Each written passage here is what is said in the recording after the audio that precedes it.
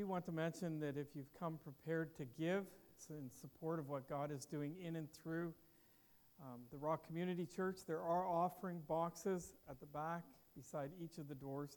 Please make your contributions there. If you haven't already done so, I'd invite you to turn to John chapter, I saw that, Alan. John chapter 9.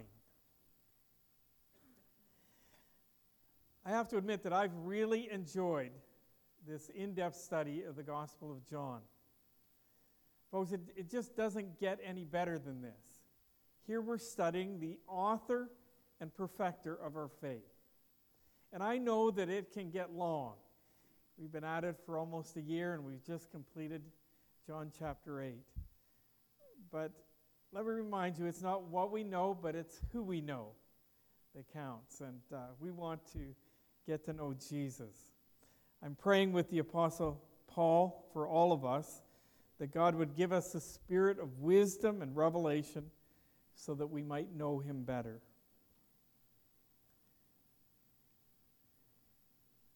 John doesn't hide his purpose for writing this actually fourth account of the life and ministry of Jesus. In John chapter 20, verses 30 and 31, he makes it crystal clear. Therefore, many other signs Jesus also performed in the presence of the disciples, which are not written in this book. But these have been written so that you may believe that Jesus is the Christ, the Son of God, and that believing you may have life in his name. So John's primary purpose was evangelistic. He wants his readers to come to that point in their lives where they're willing to trust Jesus Christ alone for their salvation. And so he's providing evidence. That's his purpose, primary purpose in writing. But at the same time, for those who've already made that decision, it grows our confidence in the message and the one in this gospel that we are commissioned to share with anyone and everyone who will take the time to listen. So I say that, and in my mind I'm thinking there are probably three really good reasons for us to give ourselves to the study of the Gospel of John in a context like this. I think, first of all, in a crowd this size, with this many people here, there are some who have never trusted Jesus Christ alone as their salvation. They've never believed that Jesus is the Christ, the Son of God. They need to be introduced to this Jesus that John's presenting and the evidence that he is the Christ. And then there are others here who think that they are genuine believers. They maybe even claim to be, but they're not. They desperately need to hear this story again and again. And hopefully in hearing it, they will hear it for the very first time. And they too will be able to respond appropriately to God's demonstration of love for them. And then there's a third good reason, and it's for those who are genuine believers, and I assume that would speak to most of us here. And I turn to Colossians chapter 2, verse 7, where the Apostle Paul writes, instructs us to walk in him, having been firmly rooted and now being built up in him and established in your faith, just as you were instructed, and overflowing with gratitude. Rooted, built up, established, and overflowing in gratitude. Thankfulness. That's what I hope happens as we study this gospel. And I'm excited about it. The impact and the influence that it can have in our lives. But as we come to John chapter 9, it's all about the healing of a man blind from birth. It describes the event in the first 13 verses. And then from verse 13 through to the end of the chapter, it's all about the follow-up from that healing. This morning we're going to focus on the event.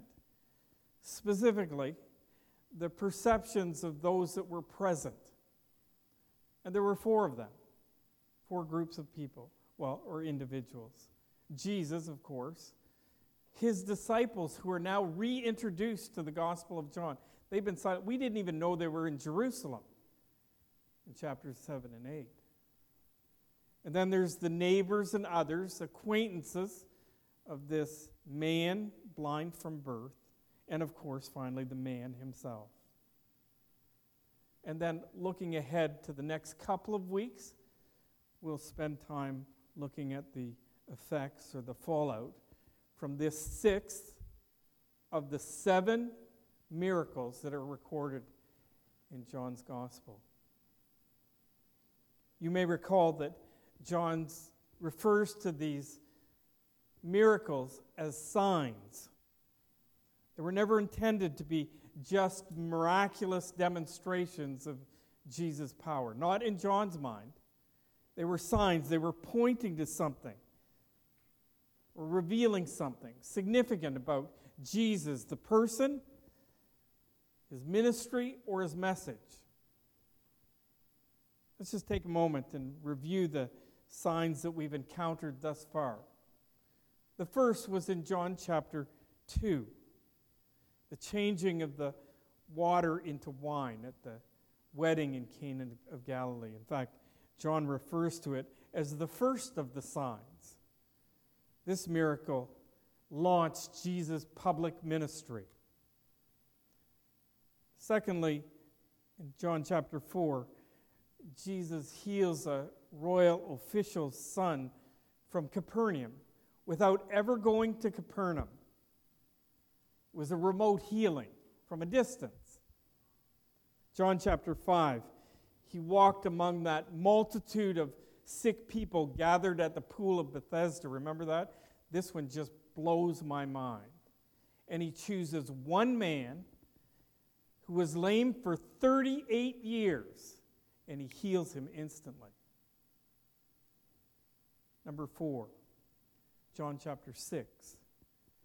Jesus feeds 5,000 men, not including the women and children. So probably a crowd of about 20,000 people using just 5 loaves of barley and 2 fish. Later in that same chapter, Jesus, in the midst of a storm, walks out on the Sea of Galilee to rejoin his disciples who were trying to cross the sea in a boat. And then that brings us to number 6, John chapter 9, where he heals a man blind from birth. I'll give you a sneak peek ahead. John chapter 11. Jesus heals his friend Lazarus by raising him from the dead. 7 miracles, or 7 signs, chosen by the Apostle John to include in his gospel account, under the inspiration of God, of course. 7 of a multitude, thousands of miracles that Jesus has performed by this time. We've already read it. Therefore, many other signs Jesus also performed in the presence of the disciples, which are not written in this book.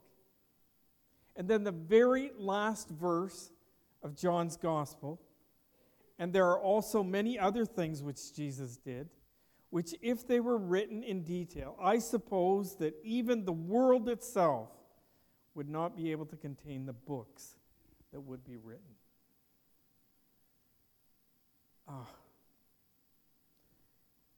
Think about that.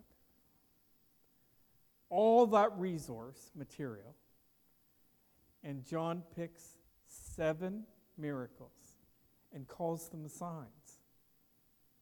You have to believe that John was absolutely intentional on the ones he chose. He chose them for a purpose, and they're a sign, and they're revealing something significant about Jesus, his person, his ministry, or his message. But first and foremost, these signs or miracles were chosen to provide evidence. Remember, this is an evangelistic presentation.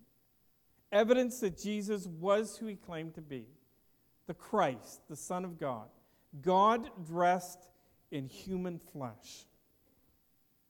He's not just a man.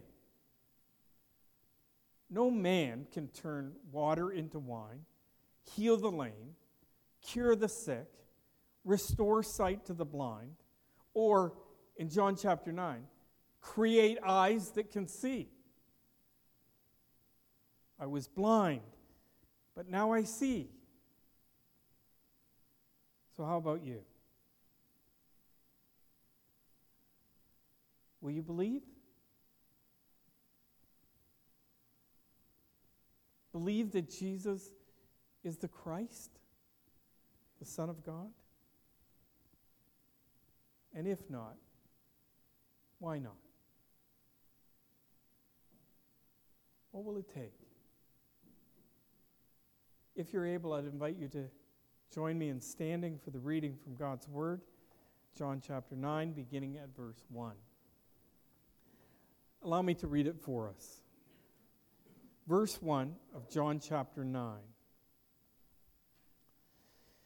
As he passed by, that's Jesus. As he passed by, he saw a man blind from birth. And his disciples asked him, Rabbi, who sinned, this man or his parents, that he would be born blind?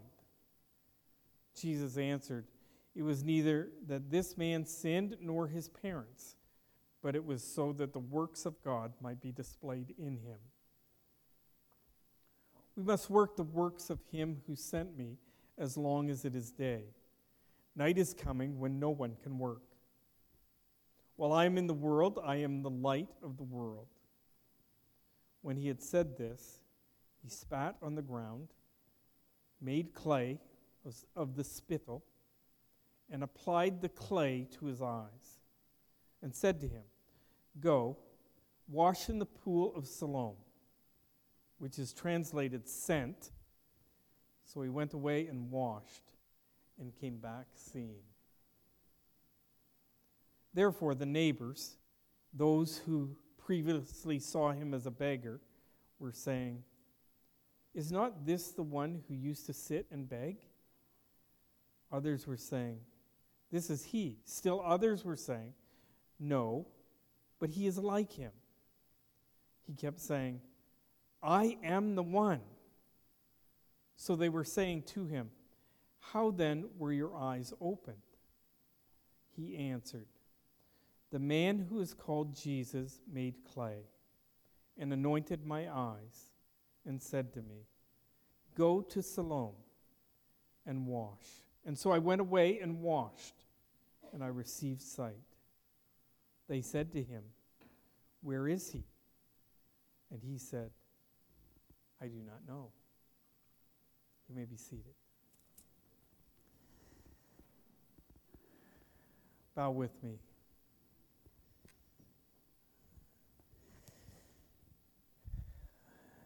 Father, Jesus was the true light which, coming into the world, enlightens every man.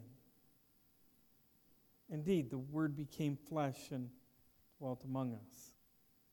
And now we hold this written Word in our hands, God-breathed, infallible, inerrant, sufficient, and profitable for teaching, for reproving, for correcting, for training in righteousness, so that we might be adequate, equipped for every good work.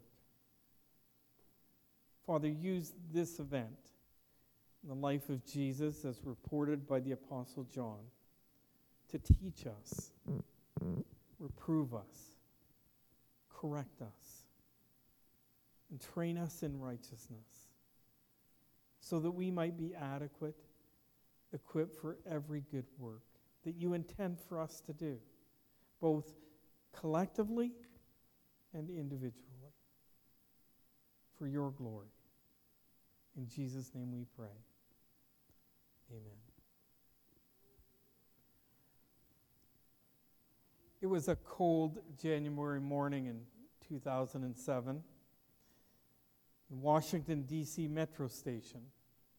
A man with a violin.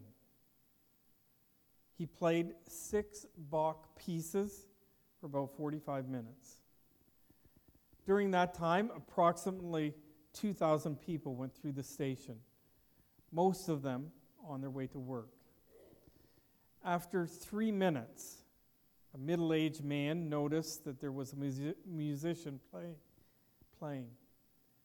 He slowed his pace and stopped for a few seconds and then hurried to meet the next train. 4 minutes later, the violinist received his first dollar. A woman passing by threw it into the hat without barely slowing her pace. 6 minutes later, a young man leaned against the wall to listen to him, then looked at his watch and darted off to catch the next train. 10 minutes. A 3-year-old boy stopped, but his mother tugged him and hurried him along.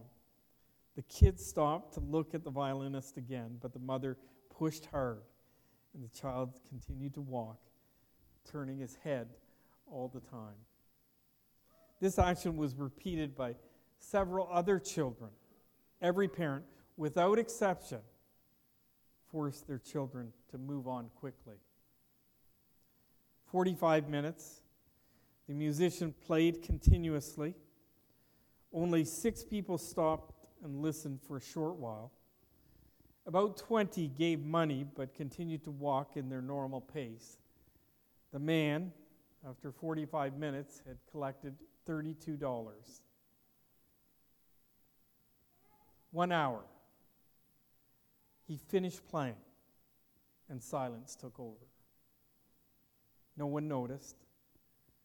No one applauded. Nor was there any recognition.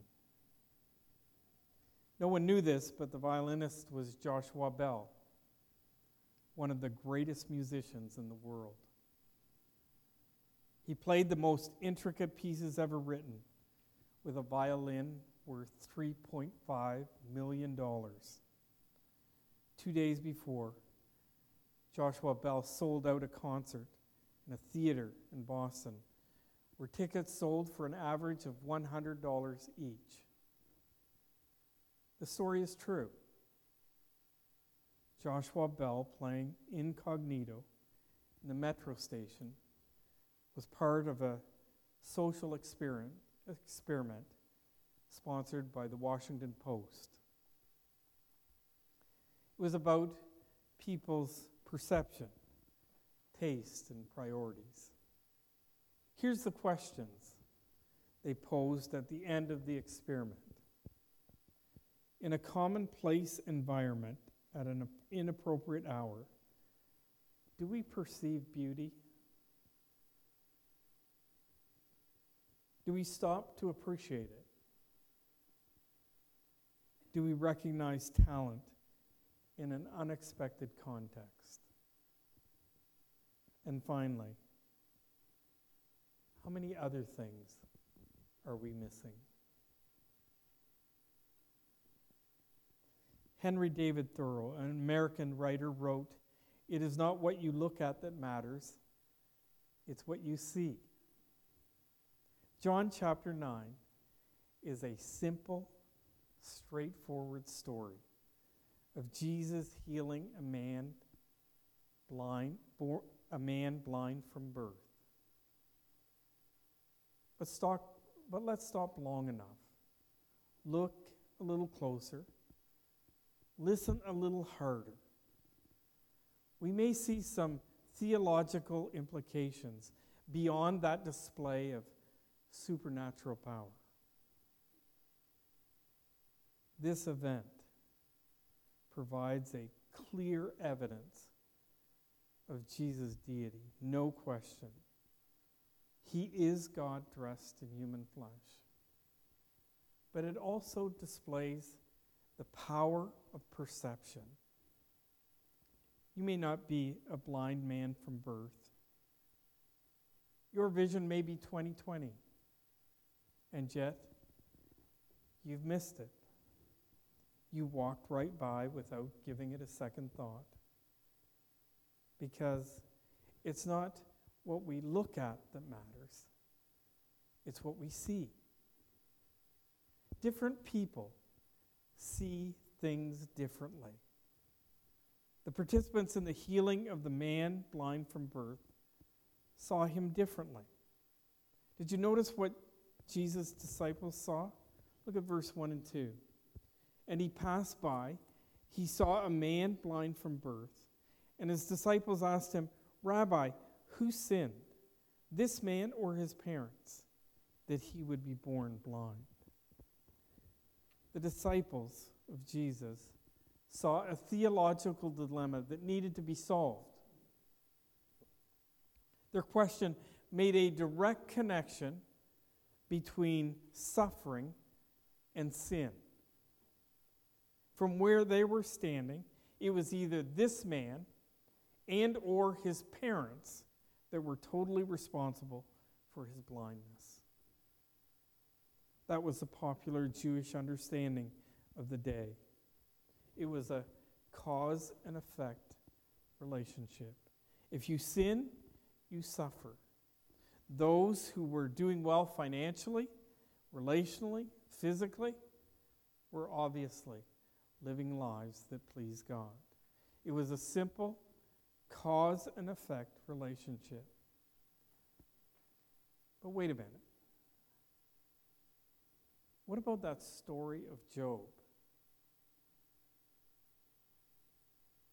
Listen to God's evaluation of Job in chapter 1, verse 8. The Lord said to Satan, Have you considered my servant Job? For there is no one like him in the earth, no one like him, a blameless and upright man. That's God's evaluation. Fearing God and turning away from evil. And you know the rest of the story. Satan was allowed to crush Job, take everything from him. Wealth, children, even his health. And then Job's friends arrive. Turn with me to Job chapter 2. Right at the end of the chapter. Maybe I should say, Job's so-called friends arrived.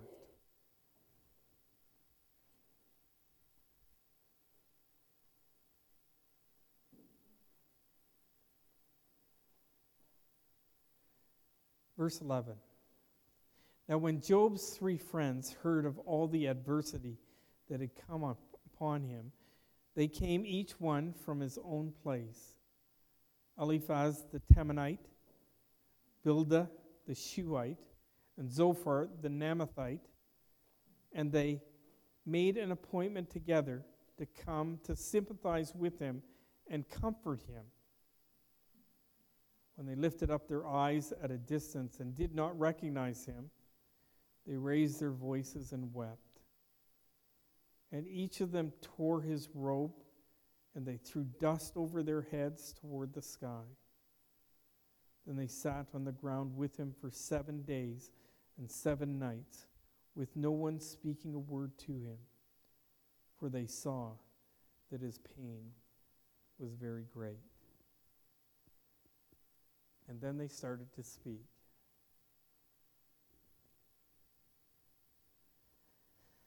What a disaster. With friends like that, who needs enemies, right? You know the story.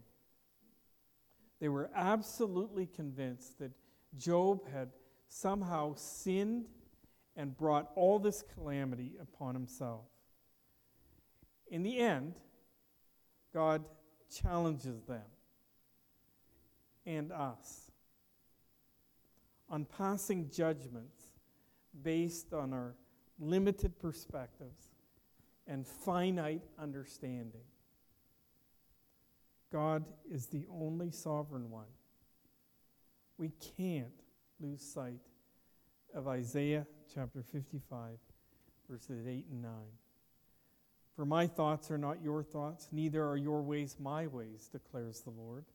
As the heavens are higher than the earth, so my ways higher than your ways, my thoughts than your thoughts. Let me be clear, sin does, however, lie at the root of all suffering and pain. Someday that's all going to be rectified.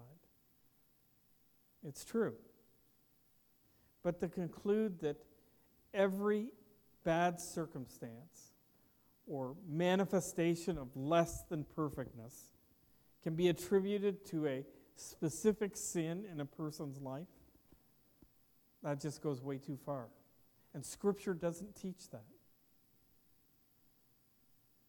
There's not always a direct and observable connection between sin and suffering. The disciples of Jesus looked at the man blind from birth and saw a theological dilemma that needed to be solved. Look at verse 3. Jesus answered, "It was neither that this man sinned nor his parents, but it was so that the works of God might be displayed in him."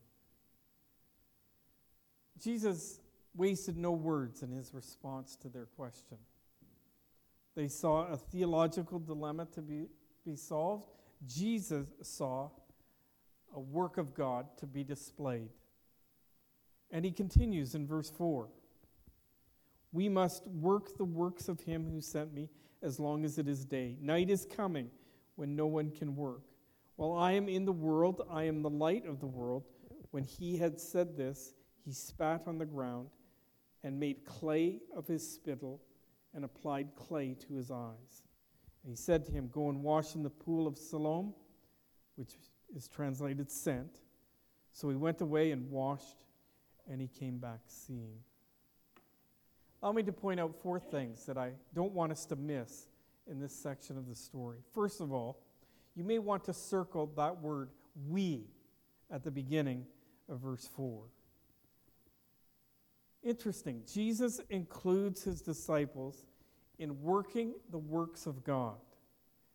And if it was a "we" for Jesus, working with a bunch of less than perfect, ordinary men, according to Acts chapter 4, verse 13, the NIV, and the NASB, it refers to them as uneducated and untrained men, how much more should it be a "we" for you and I? Working the works of God will employ all of us, every one of us, without exception, all working together, pulling in the same direction. And that's why I pray, as I do for the Rock, Father, enable us to be of the same mind, maintaining the same love, united in spirit, intent on one purpose. Philippians chapter 2, verse 2. Join me. Join me in making that a part of your prayer for this church. And then let's follow that up by making every effort to keep the unity of the Spirit, the bond of peace. It's a "we." The last phrase of verse 4 seems to communicate a sense of urgency. Work as long as it is day. Night is coming when no one can work.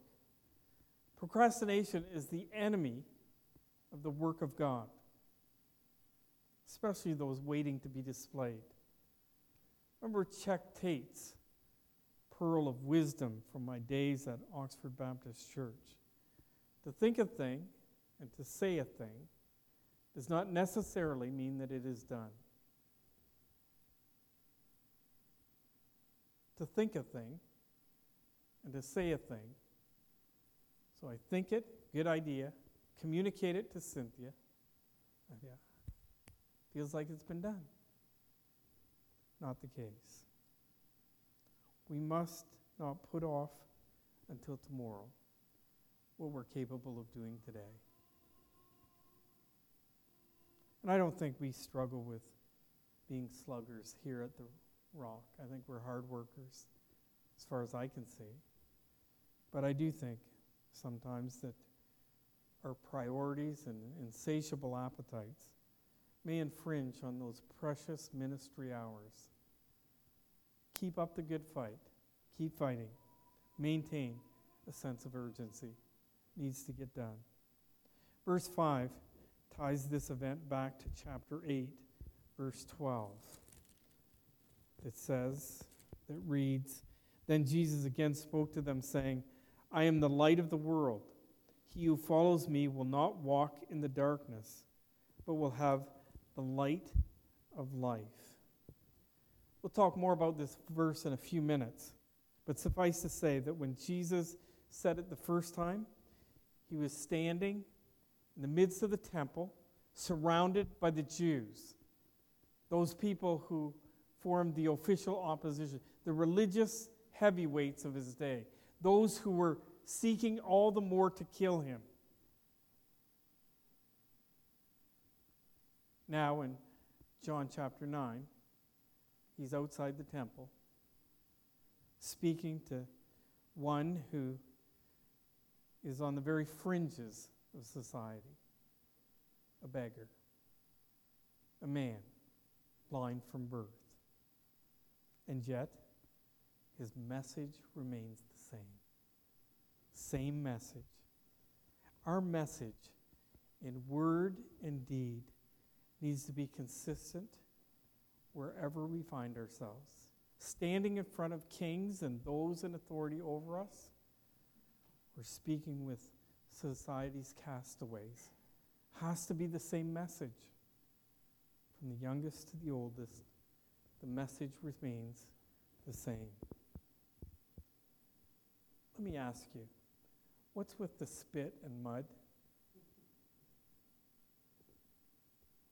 What's that all about? And the pool of Siloam,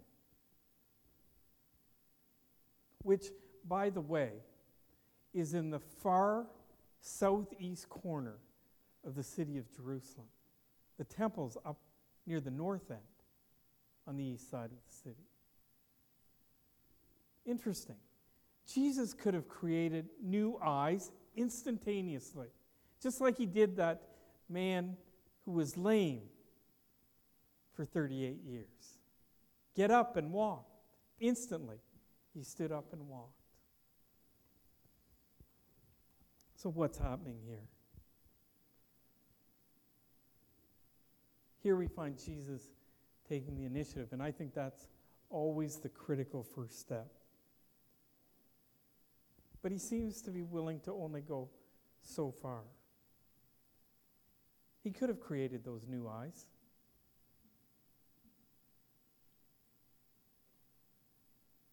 But on this occasion,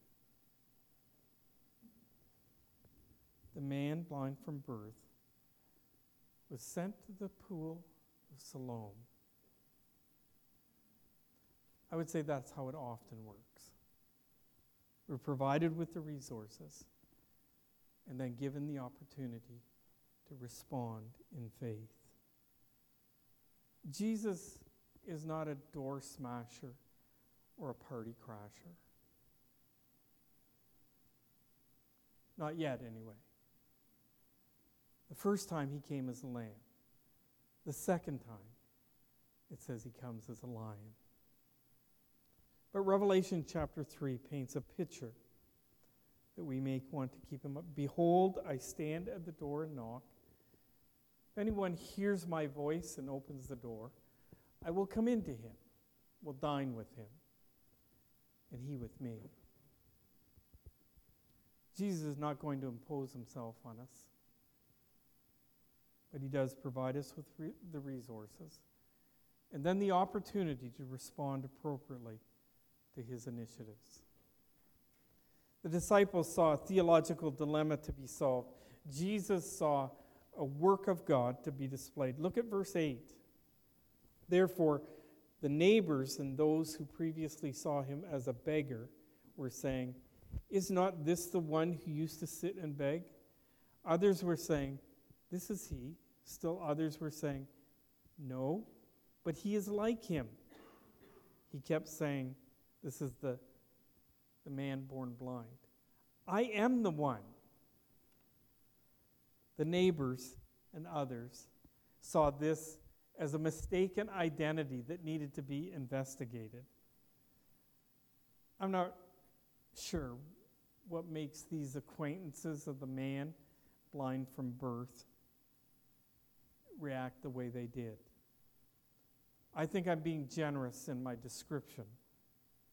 What do you think? Do they represent the normal skepticism, being in the presence of a supernatural event? Or do you think they're more part of Jesus' official opposition, resistors, stubborn unbelievers? Maybe they're just cautious late adopters. Their next move does nothing to alleviate my suspicions. Because in John chapter 9, verse 13, we read, they brought to the Pharisees the man who was formerly blind. I was not aware of this, but you may know that statistics show that most flat tires occur on Monday mornings and Friday afternoons. Someone asked, why at those times? To which another responded, real flat tires? Or unverified reports of flat tires?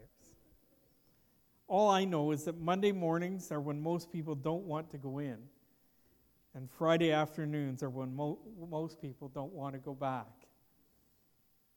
The disciples saw a theological dilemma to be solved. Jesus saw a work of God to be displayed, and these neighbors or associates saw a mistaken identity to be investigated, or worse. Look at the end of verse 9 again. He kept saying, I am the one. So they were saying to him, how then were your eyes opened? He answered, the man who is called Jesus made clay and anointed my eyes and said to me, go to Siloam and wash. So I went away and washed, and I received sight. They said to him, where is he? He said, I do not know. The man born blind saw confusion that needed to be clarified. What a great witness. He's persistent, and he provides a clear, simple explanation of exactly what Jesus had done for him. Nothing more and nothing less. Didn't dramatize it, just told it exactly how it happened. And notice, it's okay to admit, I don't know. I do not know. One event, for very different perspectives. The disciples saw a theological dilemma to be solved. Jesus saw a work of God to be displayed. The neighbors and associates saw a mistaken identity to be investigated. The man born blind saw a confusion to be clarified. You know, there are other instances in these gospel accounts where Jesus heals people who were blind. But this is the only case where it happened, the man who was born blind. I don't think that's by accident.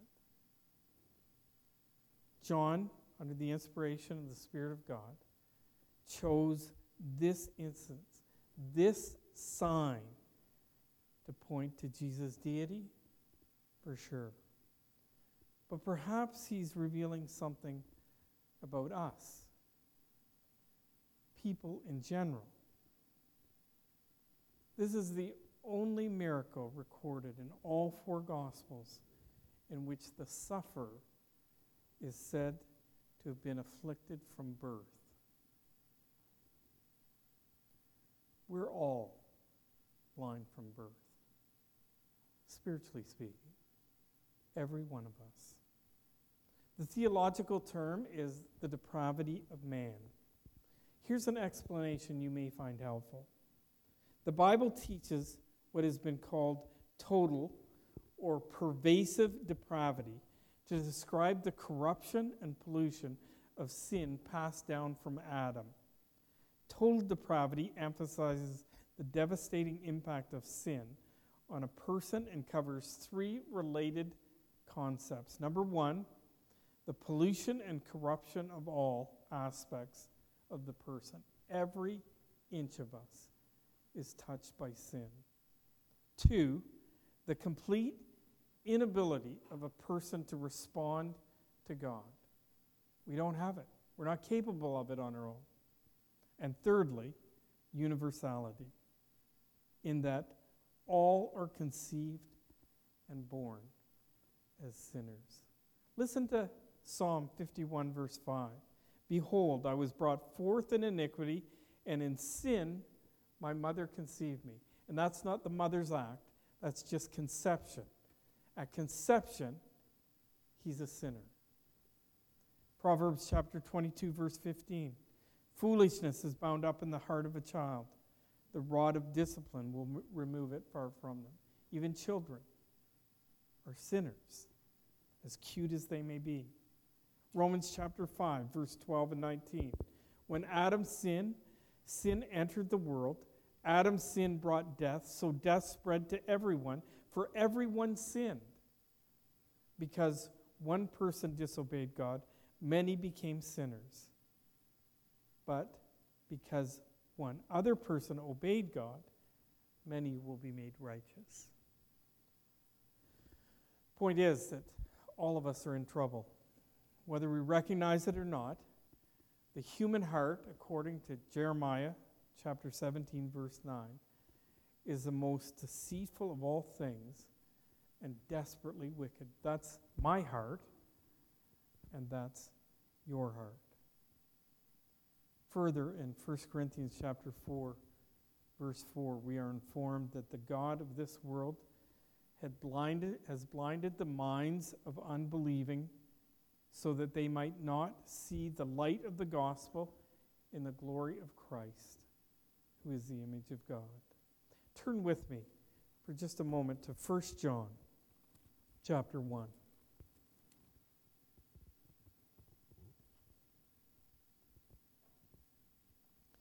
The same apostle that wrote the Gospel of John is writing again here in this epistle.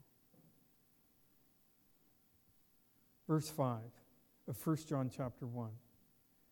This is the message we have heard from him and announced to you, that God is light, and in him there is no darkness at all.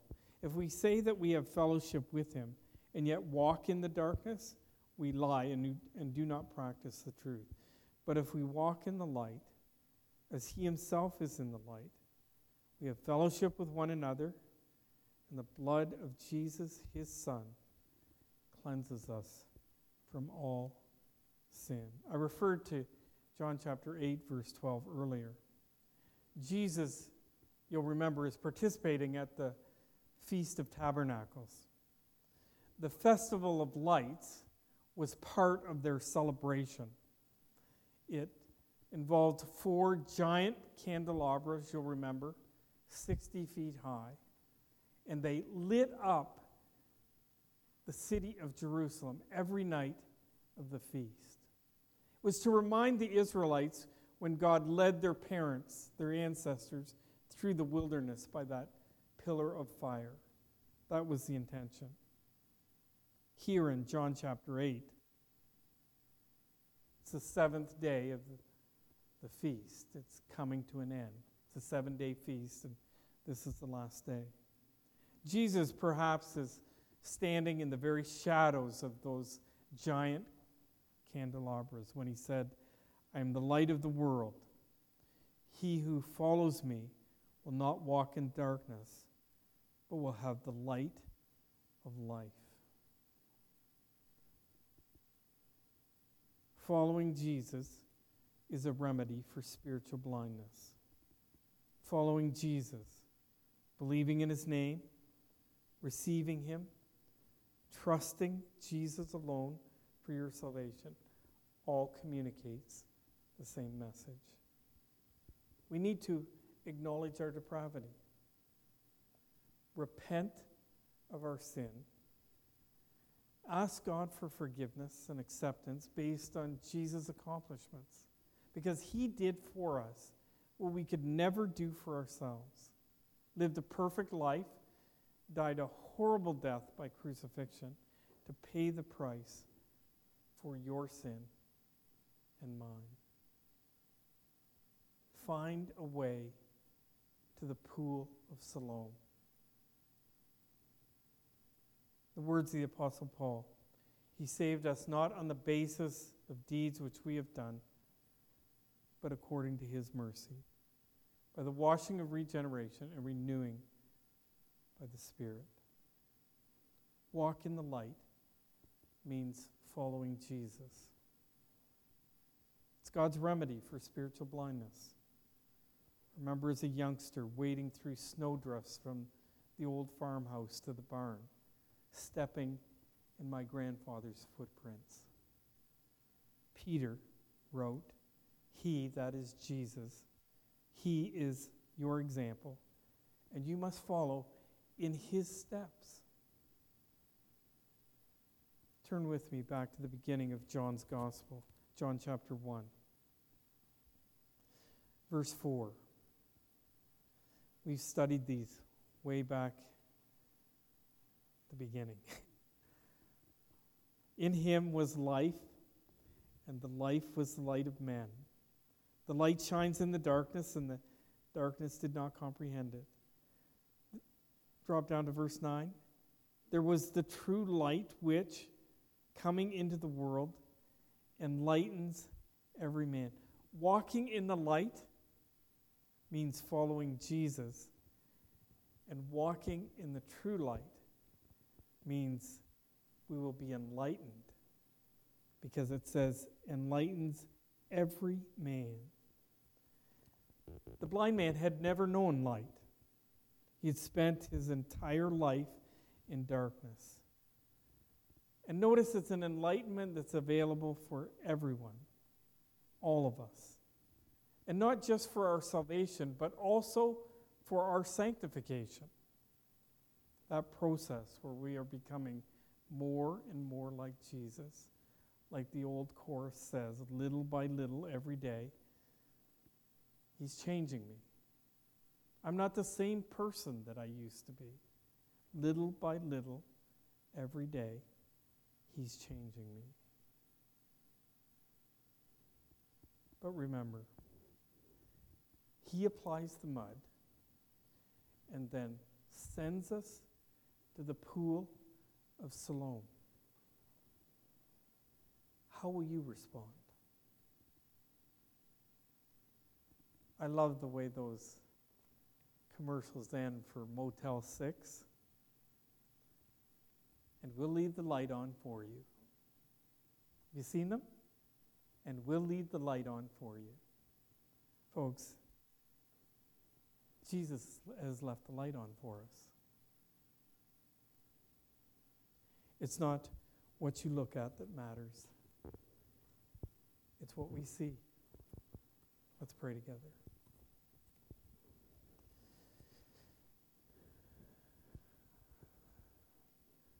Father, thank you for the reminder that so many reminders in this passage, but that our perspective is so critical and that we're dependent on you to take the initiative and then enabling us to respond appropriately so that we can actually see spiritual realities.